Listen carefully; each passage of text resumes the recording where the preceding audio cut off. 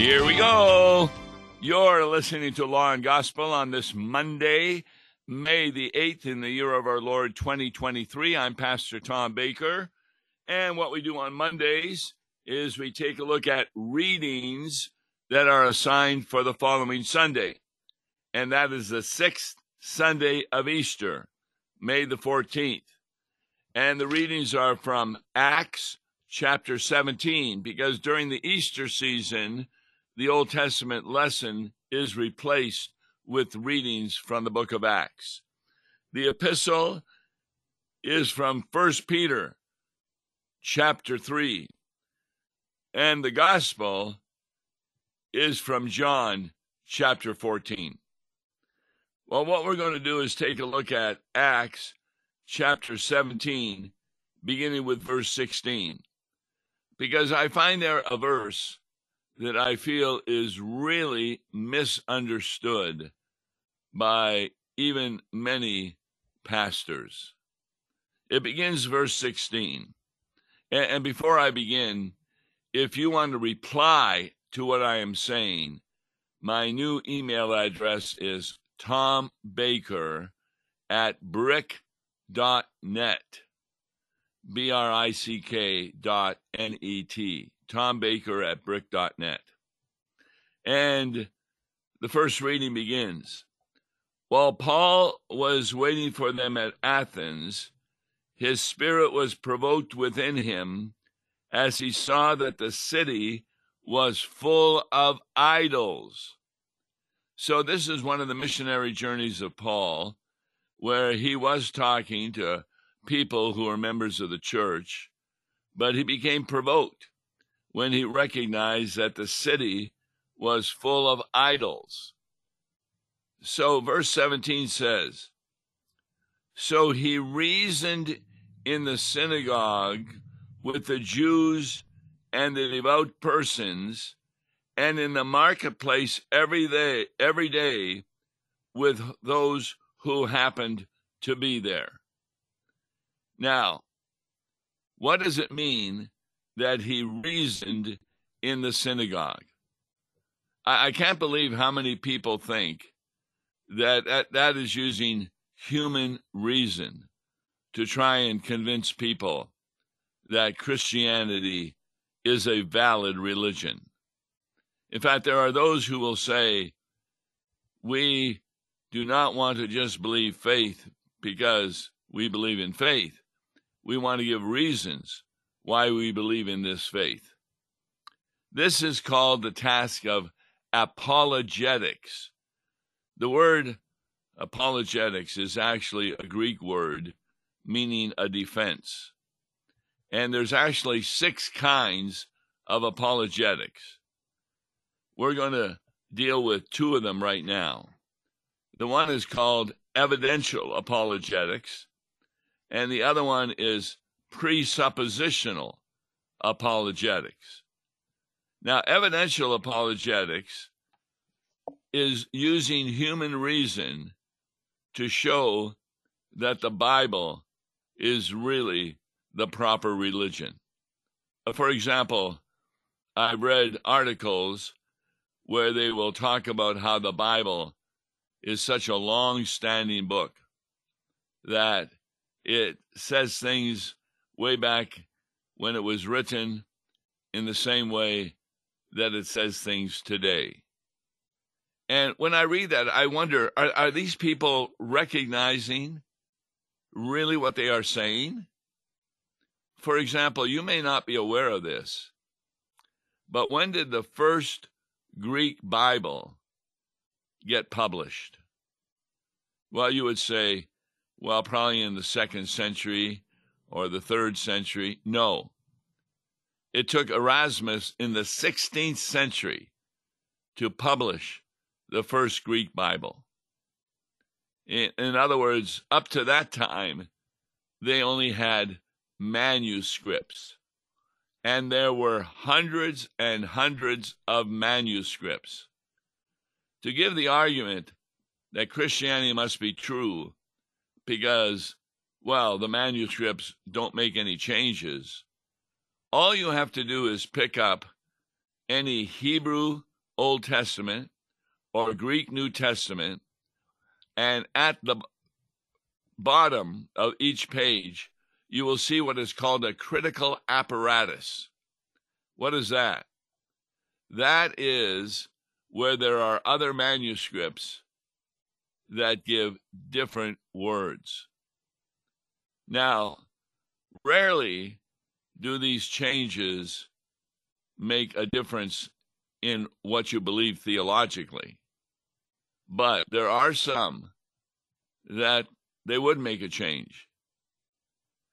If you had a manuscript that says, "For God so loved the world that he got people to save themselves by their works," that would be a change in the manuscript, which would definitely be a change in theology.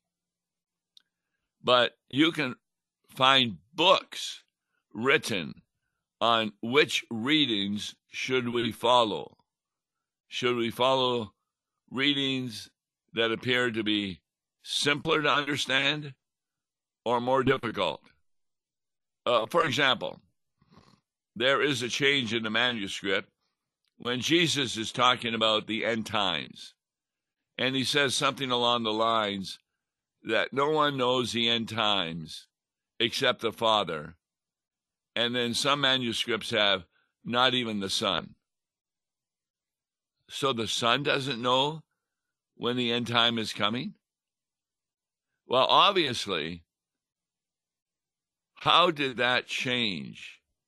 How did that manuscript make a change, leaving out, and not even the Son knows? Because we believe, confess, and teach that the Son, Jesus Christ, is also God. So how is it that he didn't know something? And so a copyist, when they see that verse, they will take out not even the Son, because they don't want to give the impression that the Son is also ignorant of the future. But that means that they're going to a simpler understanding of that text from their point of view. But scholars have discovered that a lot of times in these changes, you keep the harder text. Now, you can't explain how the Son doesn't know, because Jesus, when he became flesh, was a human being and is a human being.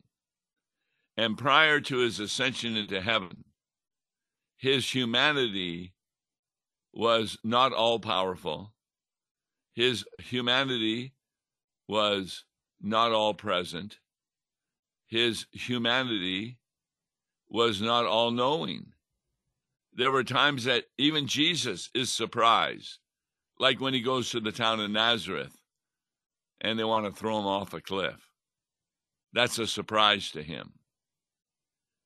But when he is risen from the dead, ascends into heaven, now his humanity also receives the qualities of his divinity. In his humanity, he knows all things. In his humanity, he is everywhere. In his humanity, he is strong. So that's how one can explain how the harder reading is correct there. But it certainly doesn't go along with the idea that Christianity is the right religion because there's hardly any changes in the text. There's hundreds of changes throughout the manuscripts, and good scholars always try to make a decision. That's why you have a lot of different translations also. In fact, what happens in some translations is the person doing the translation makes a translation, and then they try and fit the Hebrew or the Greek into that translation rather than doing the opposite. First, you look at the original languages of the Bible, and you find out what the word means in that particular context. The same word can mean something different in one context than in another context. That's why seminarians go to a seminary for 4 years, as well as a vicarage year, and also are encouraged to take graduate courses. You never stop learning what the text is saying. And that brings me to the point I want to make, is that there's two ways of looking at the Bible. You can say, I know the Bible. And what you mean by that, you can have a lot of it memorized, but you are ignorant of the theology of the Bible. See, the word theology comes from two Greek words, theos, God, and logos, word.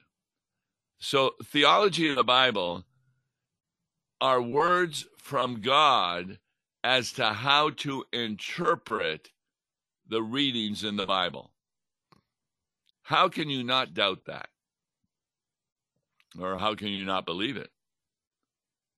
We recently had the wonderful situation of Jesus meeting two disciples on the road to Emmaus. Did they know the Bible? Sure. They knew passages in the Bible. They knew about the creation of Adam and Eve and a promise to God about a Messiah. They knew that the Messiah was going to be pierced in hands and feet, that he was going to be whipped. And yet when Jesus died on the cross, and then they heard from women that he had risen from the dead, they did not understand that. So how did Jesus convince them of the proper understanding of the Bible?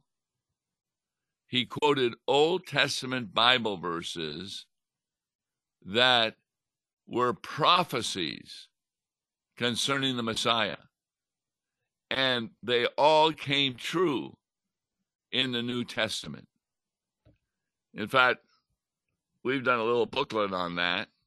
If you're at all interested, email me at tombaker@brick.net, and I'll give you information how to obtain that book of over 200 prophecies in the Old Testament, which then are revealed and fulfilled in the New Testament. It's a pretty simple book. Took me a year and a half in a Bible study to do it.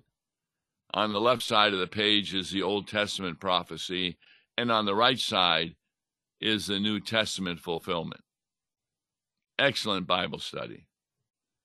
So, Jesus, when he was talking to the two disciples, can we say he was reasoning with them?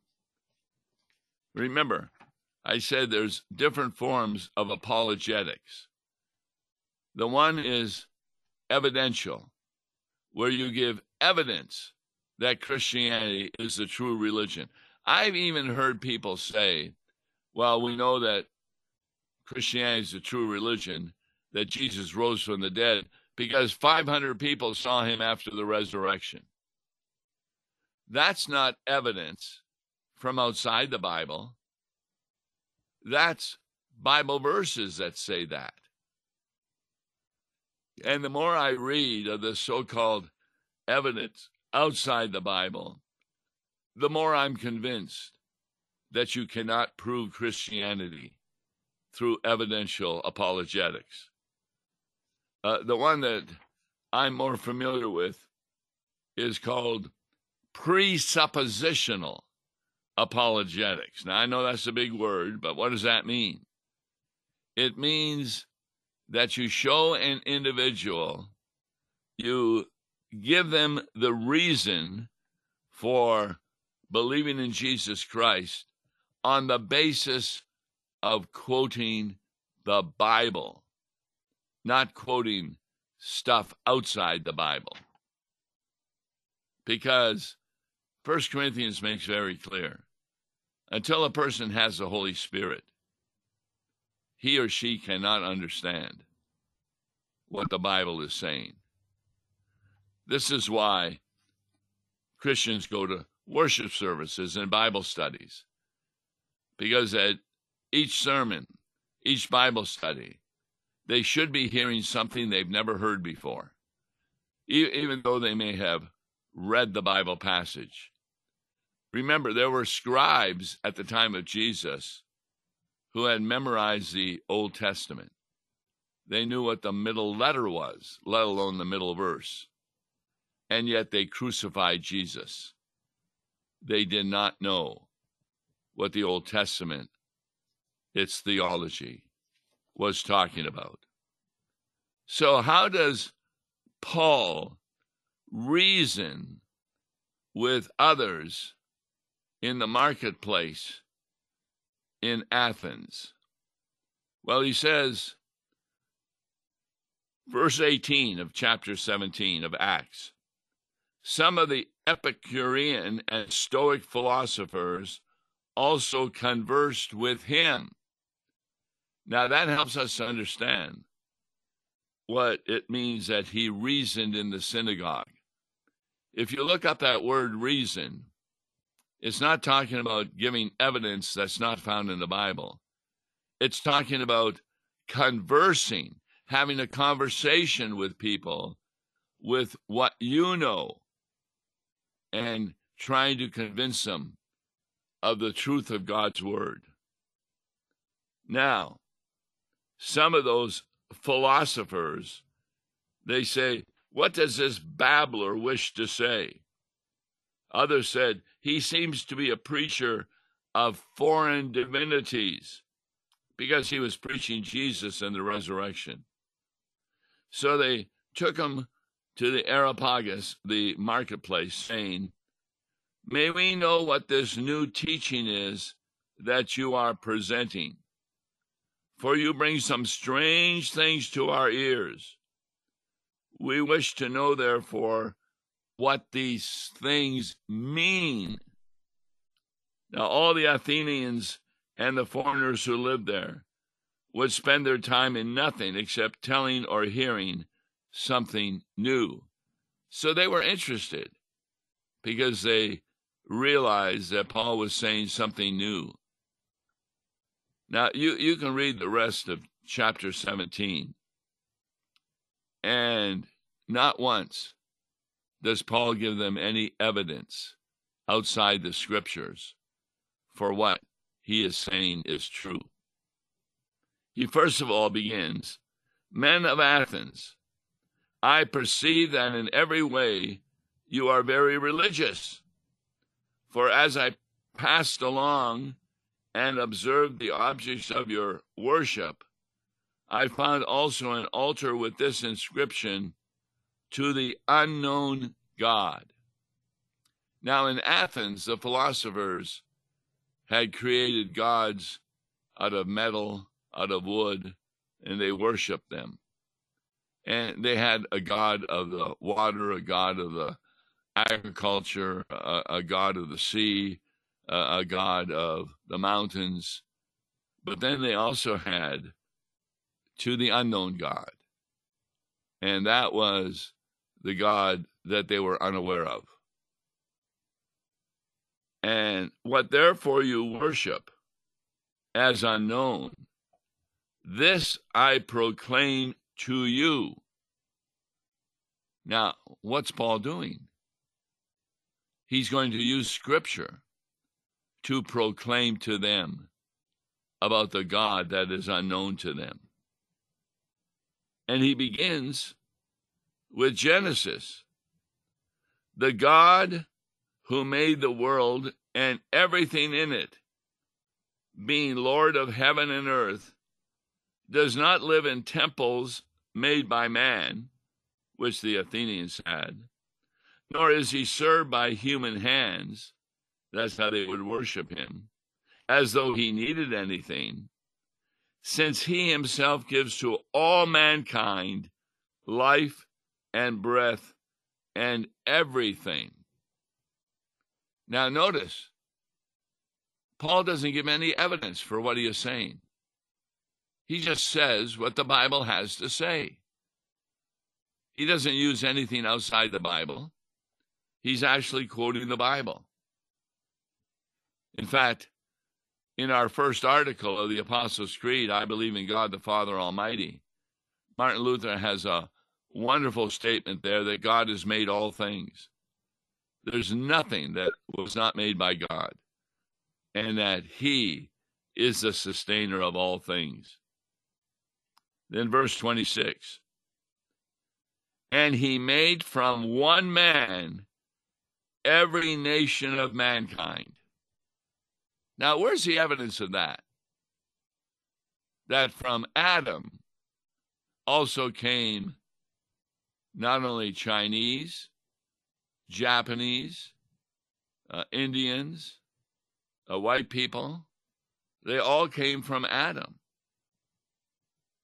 Do we have any evidence of that? Now, evolution would like you to think that maybe there were different monkeys that came about, and that's how, but that's no evidence at all. Notice really clearly that Paul is doing the same thing to convince these unbelievers about Jesus in the same way that Jesus used the passages of the Old Testament to convince the two disciples on the road to Emmaus. He didn't reason with them in the sense of human reason. Try and describe what is the Trinity by using human reason. I've heard a lot of things. It's like an apple, somebody said. You have the peel of the apple, you have the fruit of the apple, and then you have the core of the apple. Three different things, but they're all the same apple. Well, the problem is that the peel doesn't do the same thing as does the meat of the apple or the core of the apple. Whereas in the Trinity, God the Father, Son, and Holy Spirit are equal in their qualities. So, the reason you believe in the Trinity, if you are a Christian, is because the Holy Spirit has given you faith, trust, to believe the words of Scripture. All you have to do is hear them. This is why I love giving Bible studies. Somebody will say, well, infants can't believe, so we shouldn't baptize them. So I just turn to the Pentecost sermon by Peter, where he says that the promise is to you and to your children to receive the gift of the forgiveness of sins and the gift of the Holy Spirit when you are baptized. You can't believe how many people change their minds because they now have a Bible verse. And you can expand on that by pointing them to Romans chapter 6. Well, Paul continues, and God made from one man every nation of mankind to live on all the face of the earth, having determined allotted periods and the boundaries of their dwelling place. This is what God does. Is there any evidence of that? No, the only evidence we have that God does that is when we take a look. When God chooses prophets or apostles, or even, remember, Abraham took him out of the land that he was in, took him to the land of Canaan, and through his son Isaac was going to be a wonderful, joyful, happy, and comforting result to many, many, many nations. That's all in the Bible. And he did this, that they should seek God in the hope that they might feel their way toward him and find him. Yet he is actually not far from each one of us. For, and now he quotes the Bible, in him we live and move and have our being, as even some of your own poets have said, for we are indeed his offspring. So what Paul is doing, he is showing people that what is in the Bible is often in their minds also. Born as human beings, they recognize they are sinners. They're looking for hope and salvation. Being then God's offspring, we ought not to think that the divine being is like gold or silver or stone, an image formed by the art and imagination of man. The times of ignorance God overlooked, but now he commands all people everywhere to repent, because he has fixed a day in which he will judge the world in relationship in righteousness by a man whom he has appointed, and of this he has given assurance to all by raising him from the dead. You take a look at Acts 17. Paul offers no evidence from outside the Scripture. He instead uses the Scripture. He is presuppositional. He is not evidential. And so be careful when you're reading someone who says they're an apologist. If they're using things outside the Scripture, they are not following the example of Jesus or the Apostle Paul or any of the other prophets and apostles. That's why you can go home, pick up your scriptures, read them, and learn things that you never knew before by a careful reading of the Scripture, by attending worship, by listening to Bible studies, and by reading books of good authors who explain the true meaning of Scripture. That's Acts 17, verses 16 to 31, which is the first reading for this coming Sunday, which is the sixth Sunday of Easter. So we encourage you to go to church and listen to the sermon carefully. What are you going to hear that you never knew before? What are you going to hear that will be a comfort to you? Not because you have evidence, but because it's the word of the Bible. That's God's word for you.